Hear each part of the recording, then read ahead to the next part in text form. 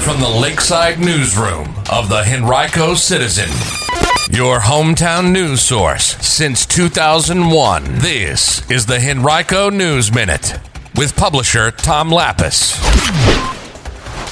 A federal official with Henrico ties announces his resignation and an update on COVID-19. We'll have details on those stories today in the Henrico News Minute. It's Monday, December 14th, 2020, and it's brought to you by Henrico County and Henrico Area Mental Health. And now for the news. Acting U.S. Immigration and Customs Enforcement Director Tony Pham, who lost in 2015 in an attempt to claim the Henrico Commonwealth's attorney's seat, is resigning his federal government post at the end of this month.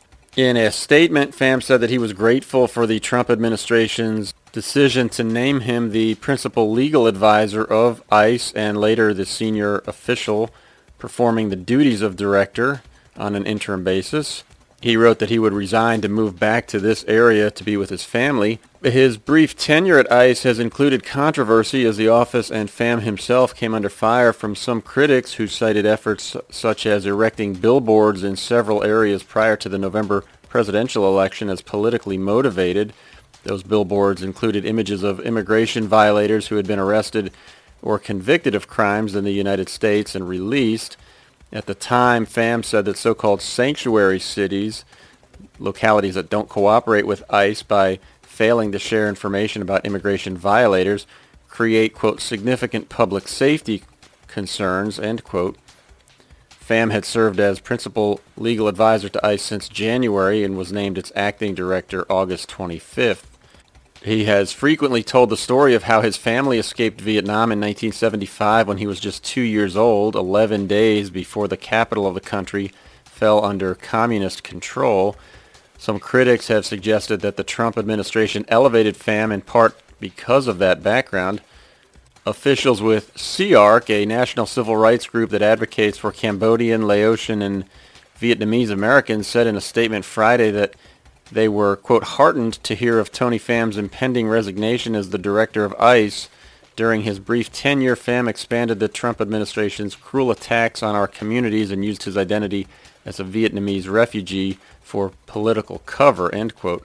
You can read more about Pham's tenure and resignation at henricocitizen.com.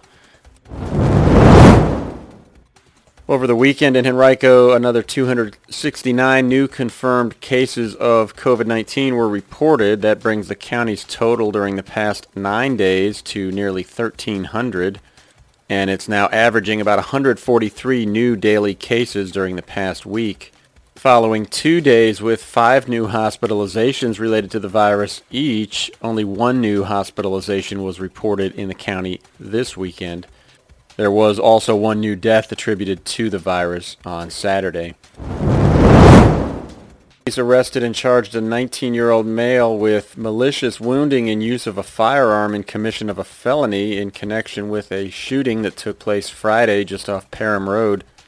Henrico was taken into police custody. It happened shortly before 1 p.m. on Friday. 2 victims were transported to a local hospital to be treated for injuries after the shooting, which took place not far from Michael Road at Parham.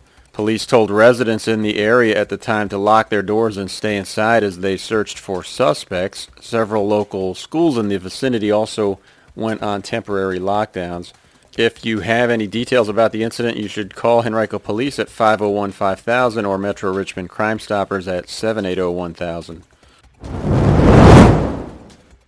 The following night, on Saturday at about 9 p.m., another heavy police presence occurred at Regency Square Mall after reports of shots fired there. Police did not find any victims, nor were any injuries reported.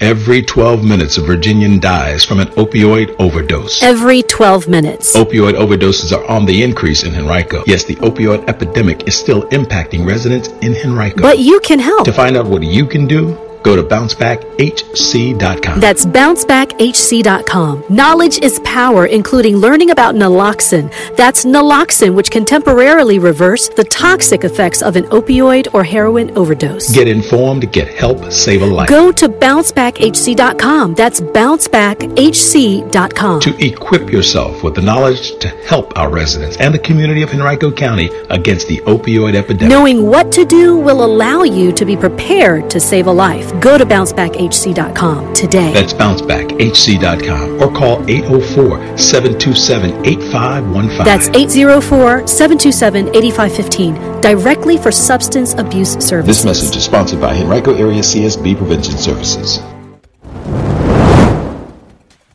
A 3-car accident yesterday afternoon left 2 people in the hospital. A van that was apparently speeding, according to Virginia State Police, near Gaskins Road on I-64 struck another vehicle, causing that car to then hit a third vehicle. Both of those cars crashed, one partially ejecting the driver, a 37-year-old man. He was taken to the hospital with non-life-threatening injuries, and the driver of the third vehicle, a 73-year-old woman, also went to the hospital with non-life-threatening injuries.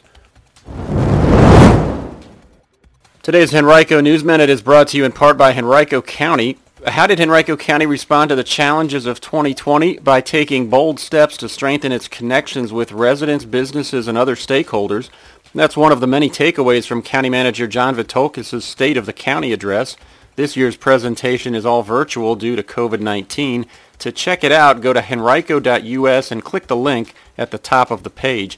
Connect with your county at henrico.us.